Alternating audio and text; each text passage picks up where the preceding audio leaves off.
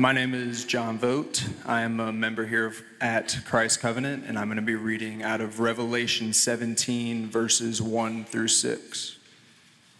And actually, if y'all would stand up for the reading real quick.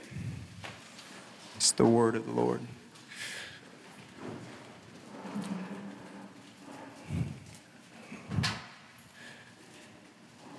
Then one of the 7 angels who had the 7 bowls came and said to me, "Come, I will show you the judgment of the great prostitute, who is seated on many waters, with whom the kings of the earth have committed sexual immorality, and with the wine of whose sexual immorality the dwellers on earth have become drunk."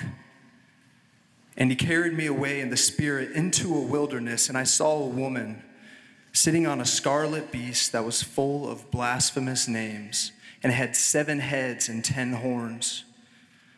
The woman was arrayed in purple and scarlet and adorned with gold and jewels and pearls, holding in her hand a golden cup full of abominations and the impurities of her sexual immorality. And on her forehead was written a name of mystery, Babylon the Great, mother of prostitutes and of earth's abominations. And I saw the woman drunk with the blood of the saints, the blood of the martyrs of Jesus. This is the word of the Lord.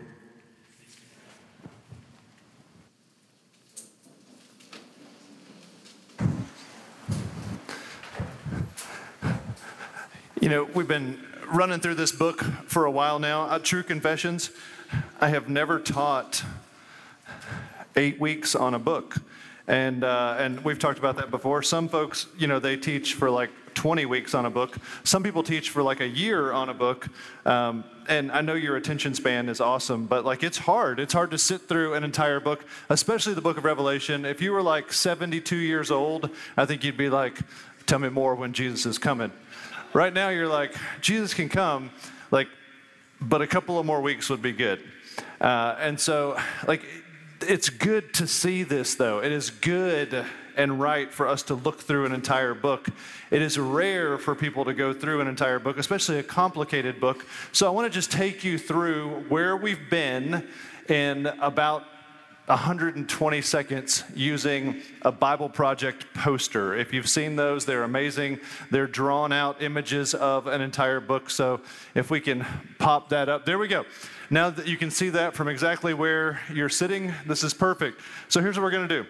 We're going to zoom in. This is the revelation of Jesus Christ. And revelation, anybody, we can do this. Anybody remember what the word revelation means?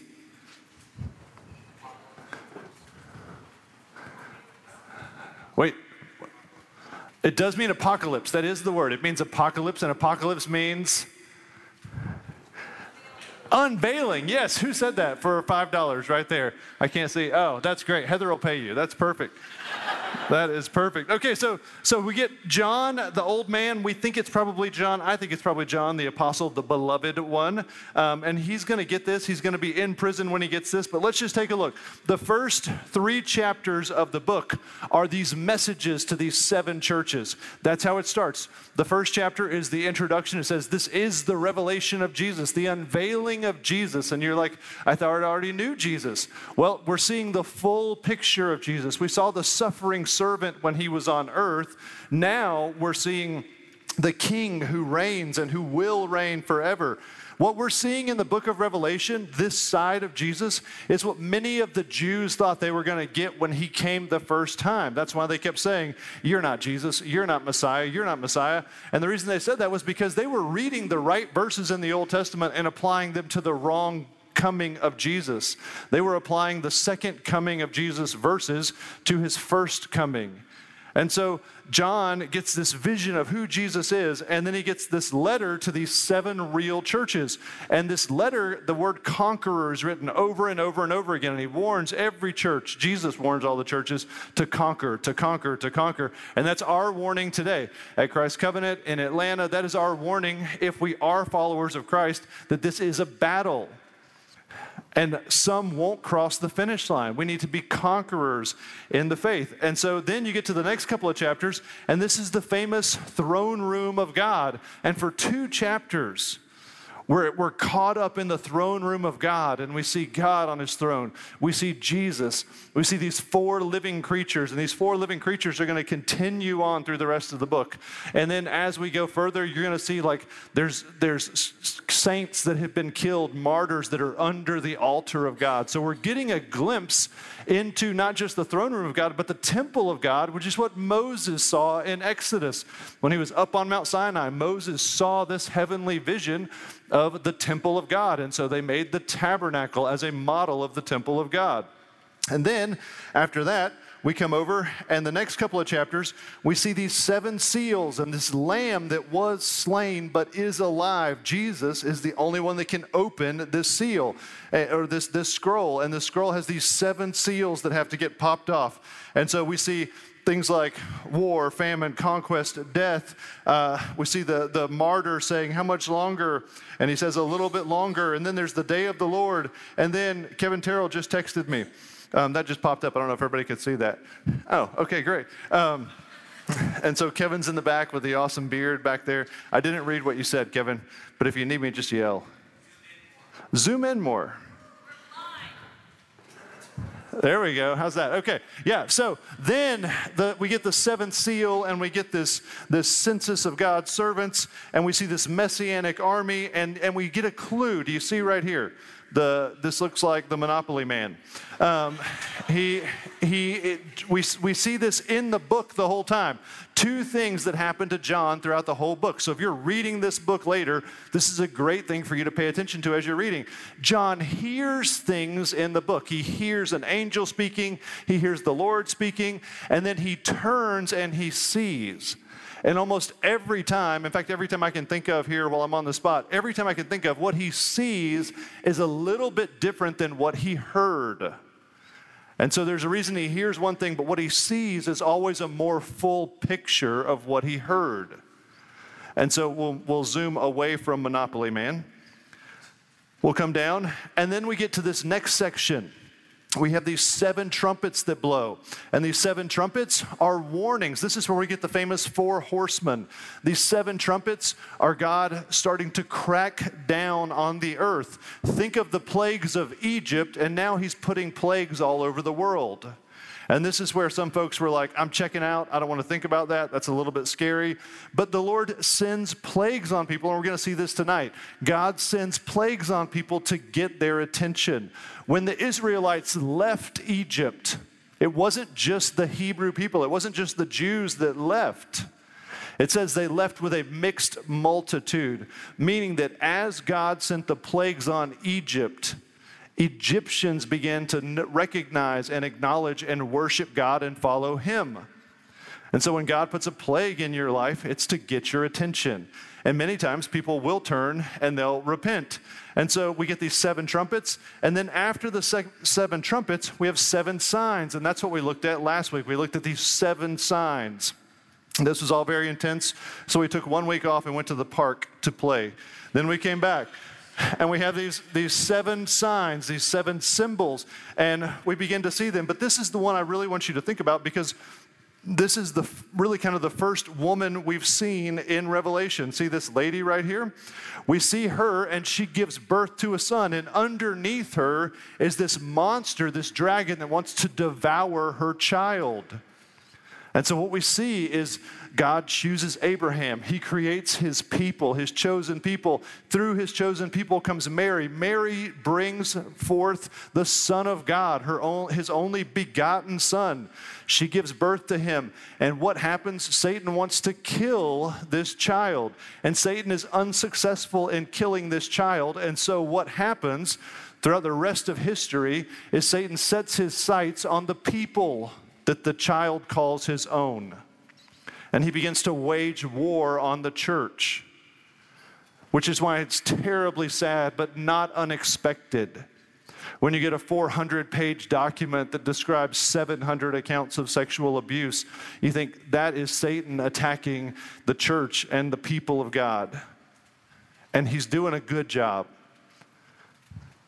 And so this is the first time that we see really a picture of who Satan is. And this is where we get the mark of the beast. We get the 666 in this one. We see that there's going to be a world leader, the Antichrist. We see that he's going to have a cohort called the prophet. And those two are going to come and they're going to help run the world. That prophet's going to be able to do miracles.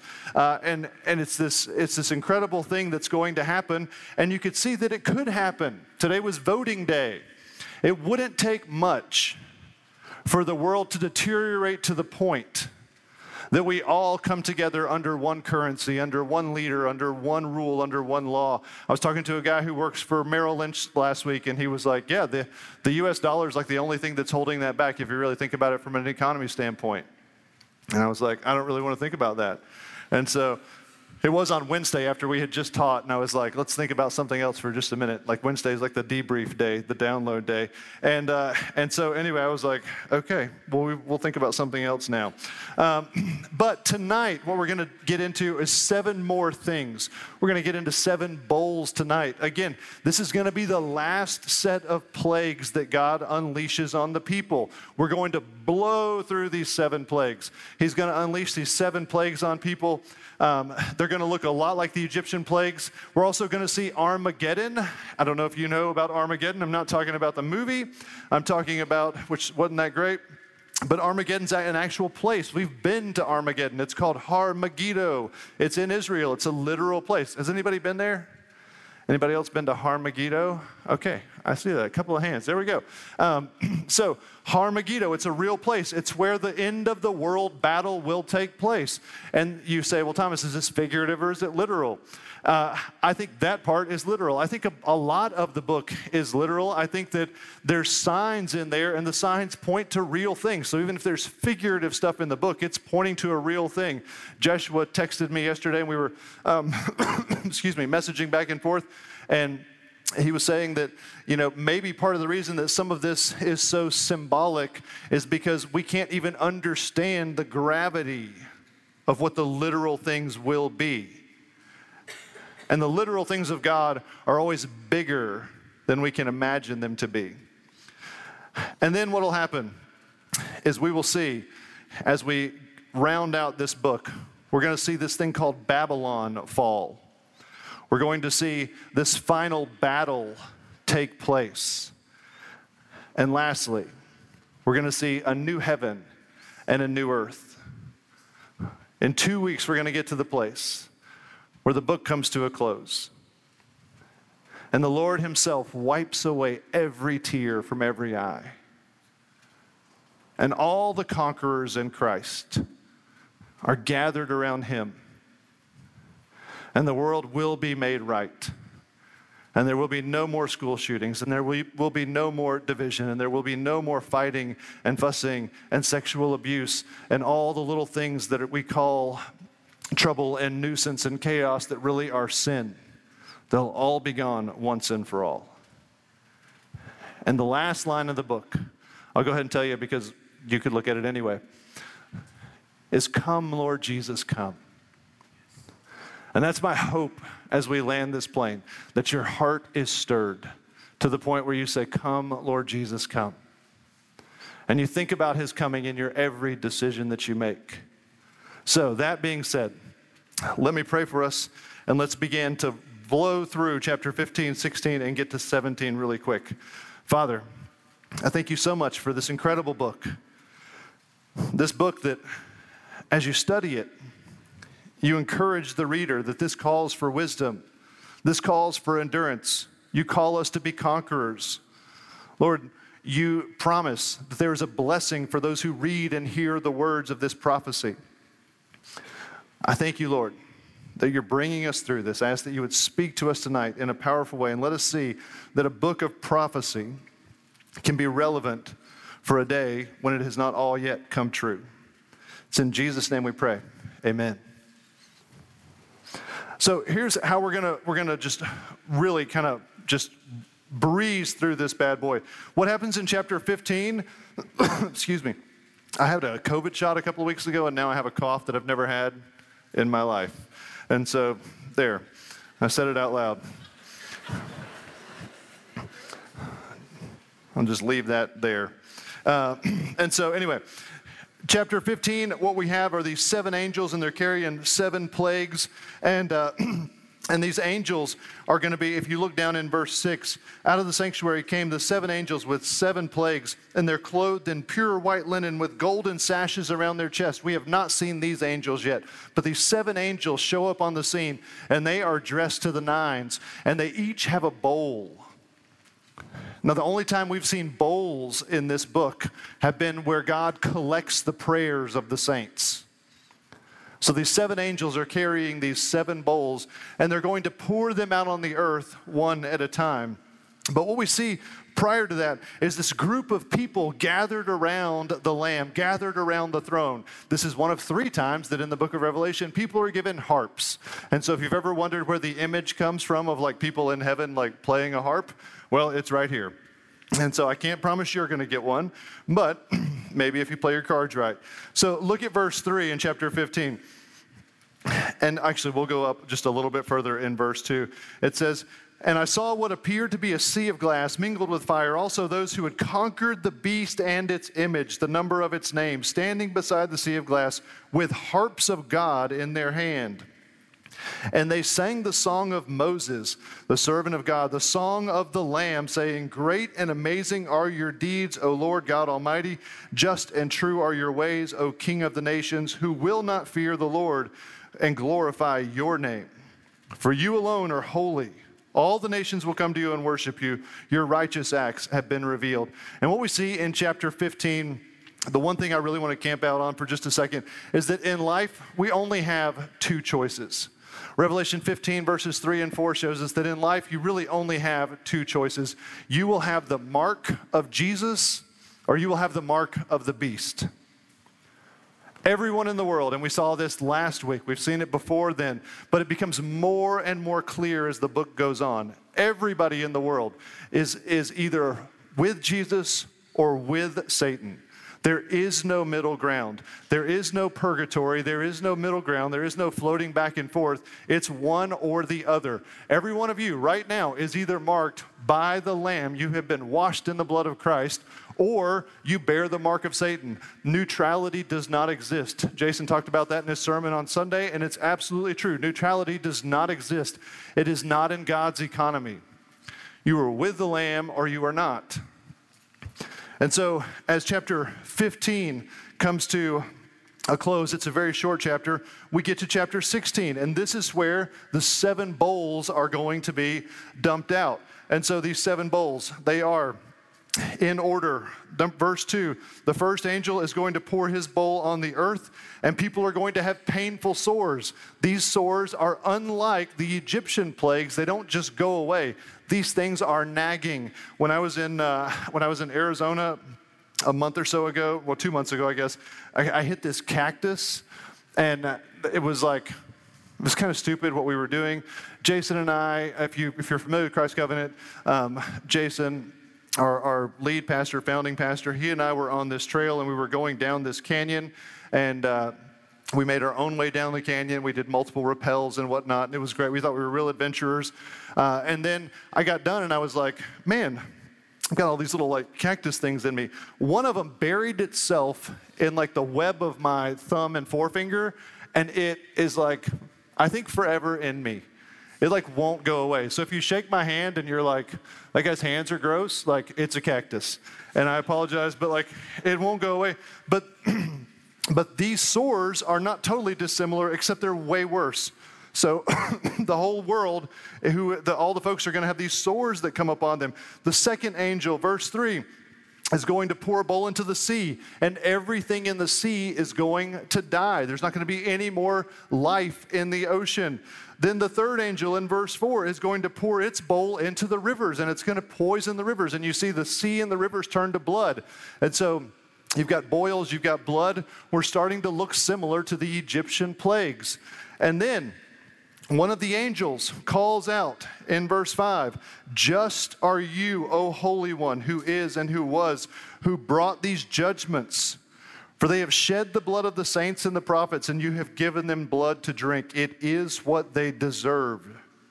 And I heard the altar, "Yes, Lord, The Lord, yes, Lord God, the Almighty, true and just are your judgments. Now, the people at the altar are the martyrs. The martyrs are calling out, this is just what you're doing. The angel is calling out, this is just what you're doing. We need to remember, God is always good, and he is always just. And the two don't contradict each other. So when he pours out these judgments, he is still good.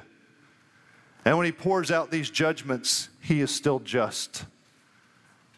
You and I, we switch off all the time, right? We talked about this when we talked about the attributes of God last year. After like a 37-week relationship series, we went into like something else.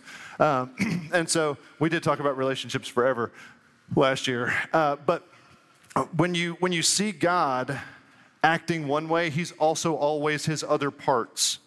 When you see me acting kind, like I'm not being mean then, but I can be mean and leave kind behind. God can never leave one attribute behind. He is always all of himself at all the time. And so what we see is that God is bringing these plagues on people with goodness and justice. And then the fourth angel comes in verse 8, and this angel is given something to increase the heat of the sun. And so there's scorching heat on the earth. And then we finally get a response from the people. And in verse 9, it says, at the end of that little section there, it says, they did not repent and give glory to God. And so we know God's motives in his punishment is to wake people up. But they did not repent and give glory to God. And then a fifth angel, he pours out his bowl on the throne of the beast. The kingdom is plunged to darkness. And what happens when the world goes dark? You can't grow things.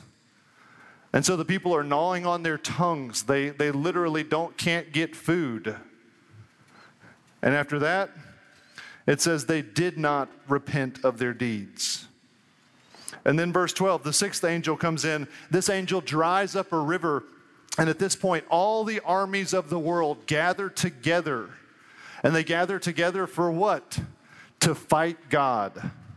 And you say, well, that's ridiculous. Like, people don't do that. People wouldn't fight God. People have been fighting God for a long time. Now they're collectively going to fight against God. Whether they know it's God or not, that's what they're doing. When you think back to Genesis 11, you get the Tower of Babel. And what do people do at Babel? They build a tower, attempt to build a tower up to God in order that they might show that they are superior to him. People have been battling against God all through the ages. In fact, you see the words of Jesus. If you have a Bible that has red in it, you see the words of Jesus in that section when the sixth bowl is poured out. In verse 15, Jesus speaks up and says, behold, I am coming like a thief. Blessed is the one who stays awake, keeping his garments on, that he may not go about naked and be seen exposed.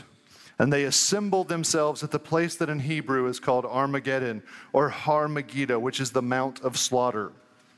Now, this is a foreshadowing. We're going to see this play out a little bit more next week as we get into that battle. And then the seventh angel pours out its bowl. It's the last one.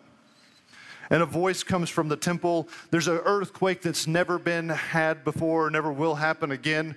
Jerusalem itself splits into pieces. This is a serious, serious earthquake. And at the end of it, it's God's last attempt to get people's attention. You would think someone would cry out and say, clearly God is not pleased with us. Even if there's hardly any Christians left for them to see as a witness. They've had an angel fly over and proclaim to the whole world, we saw this last week, the gospel of Jesus. You would think someone would wake up and say, let me just return to God.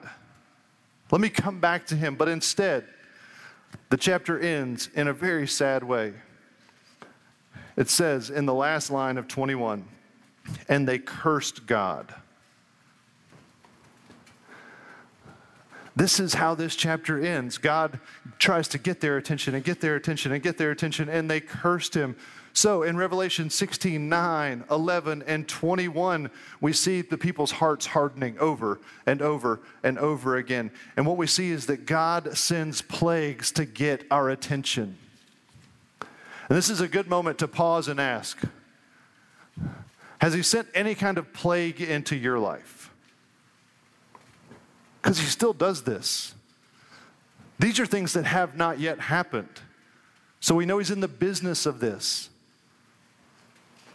Has he sent some sort of dry spell into your life? Does it feel like the heat is unnecessarily high in your life? Does it feel like you just keep hitting dead ends over and over again? Is there something where you just need to call out and just say, God, is this you, or is this just because I live in a broken world? And it could be because you live in a broken world and we're surrounded by people that are sinful. But it can also be at times that God is sending something into your life or into my life to wake us up. And then finally, we're introduced to another woman in this book. There's 3 women in the book of Revelation. There's the one we saw in Revelation 12, the one who gives birth to the Son. And that woman is representative of the Jews, God's people, Mary, who gives birth, and then it's going to encompass all of us who are brought in as God's people. This woman, up until not too many years ago, was not known as the harlot. She was known as the whore of Babylon. There's all kinds of ancient artwork about this woman, the whore of Babylon. But we want to see the harlot, and we want to see what her methods are. So I'll read again to you what John read. And then one of the 7 angels who had the 7 bowls came and said to me, come, and I'll show you the judgment of the great prostitute who is seated on many waters. She's seated on these many waters, with whom the kings of the earth have committed sexual immorality. With the wine of whose sexual immorality the dwellers on the earth have become drunk. And he carried me away into the spirit into the wilderness, and I saw a woman sitting on a scarlet beast that was full of blasphemous names, and it had 7 heads and 10 horns. And the woman was arrayed in purple and scarlet, adorned with gold and jewels and pearls, holding in her hand a golden cup full of abominations and the impurities of her sexual immorality. And on her forehead was written a name of mystery, Babylon the Great, the mother of prostitutes and the earth's abominations. And I saw that the woman was drunk, and she was drunk with the blood of the saints, the blood of the martyrs of Jesus. Let me just give you a line here. This harlot makes slaves of those she allures. And how does she allure them? She allures them through sexual liberty. Jesus sets us free with sexual boundaries.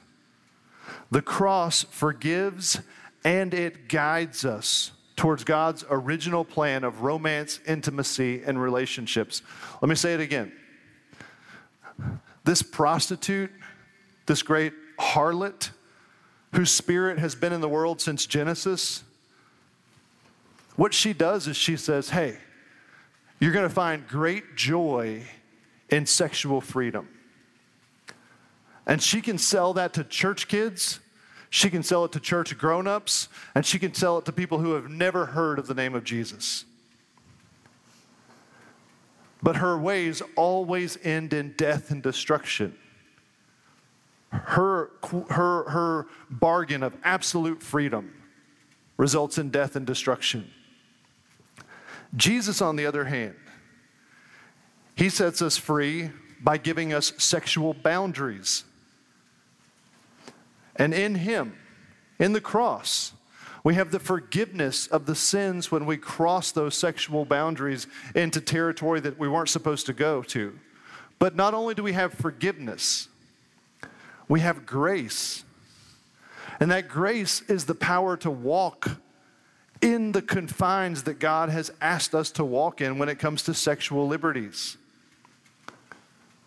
And so often we just focus on the forgiveness that we get from Jesus, and we don't focus on the grace that he gives us. The grace that God gives us is strength.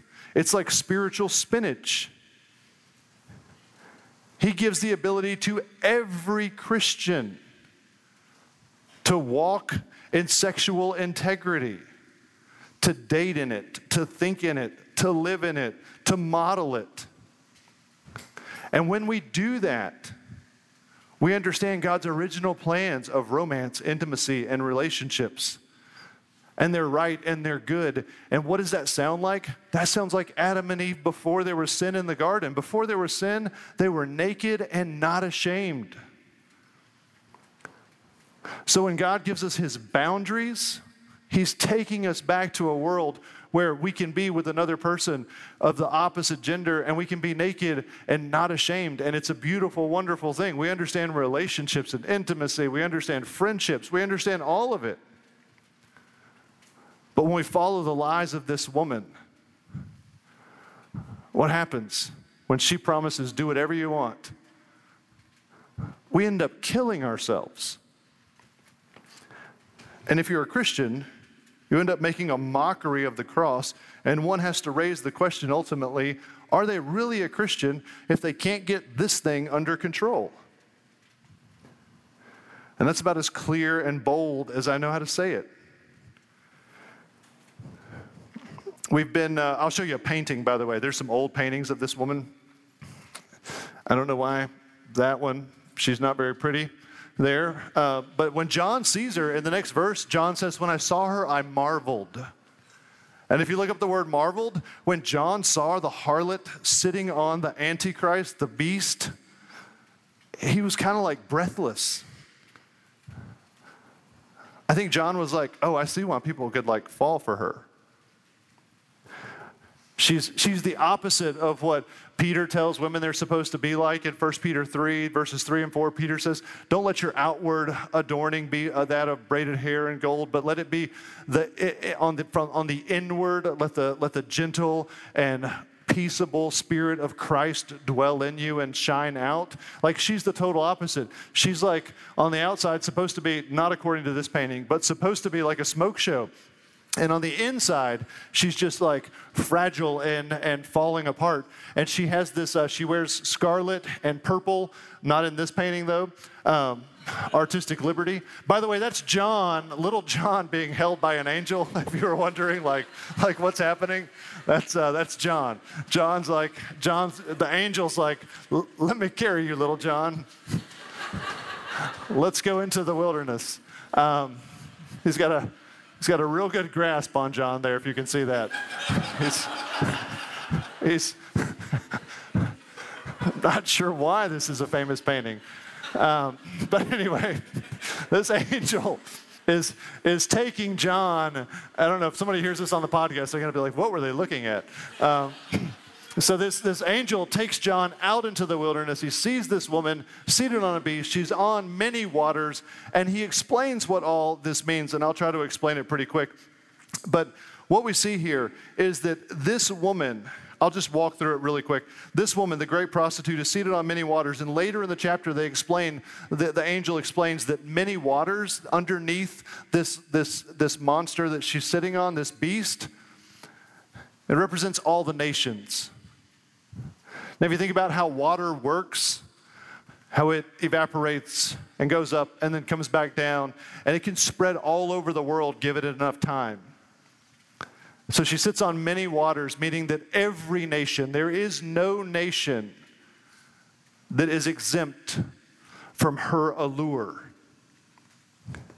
And not only is there no nation that's not exempt, but it says that kings of the earth have committed sexual immorality. And so these kings of the earth, it's permeated. Once it permeates the leadership, everybody gets permission. And so it's an undercurrent, and then it becomes a norm, and then it becomes a law, and then it becomes what everybody ought to do. And you get cultural shaming if you see things different than the way this harlot is trying to set the world up. And you think, why is sex such a big deal? It's fascinating to me. I've thought about this question for days now. Why would sex be the number one tool that Satan would use? And it really seems like it is. You think about all the things that have happened. Rape, lobbying of laws, gender wars, label wars, rebranding of bathrooms, questions of procreation, parenthood, murders. This one little thing that's supposed to be shared between two people has literally disrupted the globe. It's fascinating that this is one of Satan's main tools. And you're like, does he have other tools? Look, as somebody once said, if the fish are biting, don't change the bait. The fish have been biting for as long as people have been around. Why does he need to change the bait? It's fascinating. And it's only, her appeal has only increased. It says that the dwellers on earth have become drunk with what she's selling. What happens when you become drunk? I won't ask for any testimonies, but what happens when you become drunk? You can't see things right. You can't make great decisions. And this is a perpetual state of drunkenness. So when people start into a lifestyle of this sexual deviance, it's a perpetual state of drunkenness. It affects the way you see everything. And so the folks have had this incredible experience of, man, I've tasted the forbidden fruit. Now every part of my life is changed because of this sexual deviance. I've stepped out of God's plan. And what happens? Well, I've been reading this book. Heather told me about Levi Lusko's book, Swipe Right. He's a tattooed pastor out in Montana, and so he has this book called Swipe Right, and he quotes a guy in there who says that there were two things in recent history that have changed sex and sexuality, that have propelled it to places it never was before. And according to this, it's only going to be propelled more, according to chapter 17. But the two things were, one, the agricultural revolution. People could have a wife in town and a wife in the country. And they could have other people along the way. The second thing that has catapulted the sexual revolution was the invention of the internet. You think about the world when I was 12, if I wanted to see somebody naked, I had to know somebody whose dad had a Playboy under their bed. Like, that was the only way I could see somebody naked. Now, 7 out of 10 men view porn regularly. 3 or 4, the numbers aren't quite certain, 3 or 4 out of 10 women view pornography regularly. I mean, I didn't have access to that. But some of you have had access to it since you were 8 or 9. This woman, she's done a great job. She's done a great job of making the dwellers of the earth drunk. She's got these incredible consequences, but she's dressed like a queen. Satan's no fool. He's not going to send the harlot out dressed like someone that you're like, I don't want that. And sin always comes to us like that. It always comes to us like this woman. It comes to us looking good. I mean, like the people in commercials for vicey things, you know, like things you drink or you smoke or whatever, like they're having like a great time. Nobody's going to have like a commercial that sells something you could get addicted to for the rest of your life and like potentially ruin your life and be like, and here's some people that are strung out. Here's an alcoholic. Buy our beer. Like, that's not going to happen, right? Like, they're going to be like, oh, we're at the beach and we're playing volleyball and we're like popping tops and drinking and it's awesome. And I'm like, beer's great. They're not going to show the other side of it, and she's not either. And so she comes with purple and scarlet. She's adorned with gold and jewels. And these Christians look so boring compared to her. One person the rest of your life, you have the same cereal every day too? Like, do you only shop at the same store? Are you always going to drive the same car? We're sold this bill of sale that's like, yeah, maybe somebody is holding out on me. But her end is destruction. And John notices something about her. That she's handing out this wine of sexual immorality, but she's got her own cup. And in her cup, the thing that keeps her drunk is when she wrecks a Christian. Her cup, it says, the woman was drunk, verse 6. She's drunk with the blood of the saints and the blood of the martyrs of Jesus.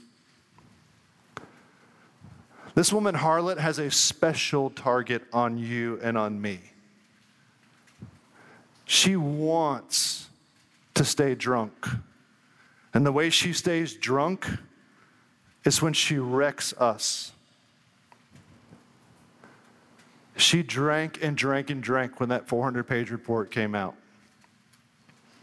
Drank and drank and drank when people read the names of their pastors who had committed these deeds and walked away from church forever. She drinks and drinks and drinks on our blood.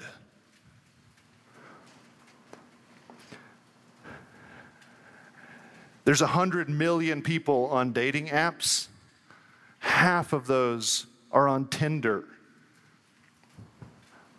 So 50, whatever half of 100 million is, 50, 100 million? What is that? I don't know. Whatever that number is. I'm a math guy. Whatever that number is.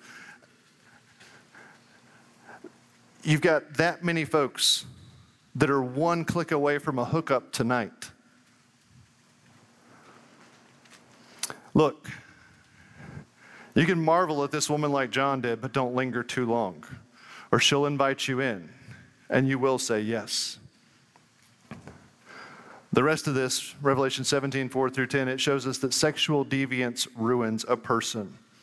Sexual sin cannibalizes its own. Sexual sin is disorienting. If there's any pilots in the room, I don't know if you've ever heard of this thing, the rest of us called black hole vertigo. Lusko used it in his book. It's a great illustration. My brother told me about it, and one time I flew a plane. I just barely flew it. I just sat in the seat next to the pilot, and he was like, "Go for it." And next thing you knew, I was like climbing towards the sun. But it felt like I was completely level. There's this thing called black hole vertigo where you can feel like I am in complete control and not realize, because you're not trusting your instruments, that you're actually in a death spiral headed to the earth. And it happens all the time in plane crashes where they wonder, how did they crash? And it's because they didn't trust their instruments. And what are our instruments? Well, our main instrument is right here. Along with the Holy Spirit and His conviction. So let me just give you a few quick takeaways, and then we'll call it a night. The idea here is, how do we go back to the garden?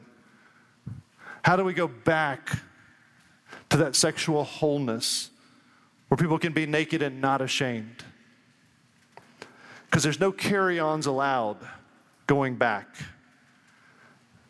One, we need to understand that forgiveness meets grace. Jesus saves, and that's absolutely true. But not only does He save, He gives us grace. And when He gives us grace, we walk in that and we can obey His commands. So many folks are like, they just focus on the forgiveness. They don't focus on the power that the Lord gives you through His Spirit to walk in His ways. Accountability versus camaraderie. Our accountability groups need to be like a bunch of surgeons walking around looking for something to cut out of each other. You ever been to the dermatologist and they were like, I'm going to cut that one, and then I'm going to cut that one, and you're like, I'll come back next week. And if you haven't been there, give it a couple of more years. You'll go and they'll be like, they're just like sharpening their knife, waiting for you to walk in. They're like, we're going to cut some things. I'm like, are you sure we need to cut that one? They're like, we might. Let's go ahead and do it. You're like, perfect. Our accountability groups don't need to be camaraderie. So many groups are something like this. Like, oh man, I did something with my girlfriend that I shouldn't have done. Yeah, me too. Well, I looked at some stuff I shouldn't have looked at. Yeah, me too. All right, well, hey, meet back next week. We're not doing great. But we told each other. People do that at the bar. That's not accountability, that's just talking. That's camaraderie. We're commiserating. We need accountability. I think you need to slow the swipes. I had more than one phone call of, you won't believe what happened to me last night. Let me tell you what I did. And it starts with like I opened the app and I found the person and then we were together and you know the rest of the story. Slow the swipes. This old expression that's a great one, halts, I added the S to it. It was just halt, but I wanted S on the end, so I added S. Hungry, angry, lonely, tired, or sad. If you are hungry, angry, lonely, tired, or sad, and you're on a dating app, put that up, turn on Goonies, and like eat something and just watch it. Like find Shrek, do whatever, do something where you're like, you cut me real deep, Shrek. Like you just watch that and just be happy for a little while. Fall asleep early, like put the phone down. Slow the swipes. I think remembering Jesus' return. I did a wedding not long ago, and this lady minister at this church, she said, "Oh, you're going to teach on Revelation?" I said, "Yes." She said, "Oh, my mom used to say to me on Friday night, don't do anything you wouldn't want Jesus to come back and find you doing." She was like, "I prayed he'd come back the next week." And so it's very important to remember, though, he will come back, and he's going to come back like a thief in the night. It's not bad to remember, like, what if he comes back when I'm on this date? What if he comes back when I start to look at this thing? What if he comes back when I start to do this thing? You don't want Jesus to come back with your pants down. Like, you don't. That's not good. And remember, we're all marked with either the mark of the beast or the mark of the lamb. We need to live, if we say we're marked with the lamb, we need to live like we're marked with the lamb. I think we need to understand this idea of asking forgiveness and then respecting people's boundaries once we ask that forgiveness. You know why, Heather and I were talking about this, you know why some of you can't respect somebody's boundaries? You're like, yeah, they found out I did this, or I was looking at this, or yes, I did message that girl and I shouldn't have, or I did message that guy, but like they ought to still like take me back or give me another chance. It's because you're so used to manipulating things on your phone or on your computer, you feel like you can manipulate a real person too. The more you manipulate who you like and when you talk to them and how you meet them and who you don't like, the more it translates poorly into regular relationships, and you start thinking, well, those people did what I wanted. Why can't this person do what I want?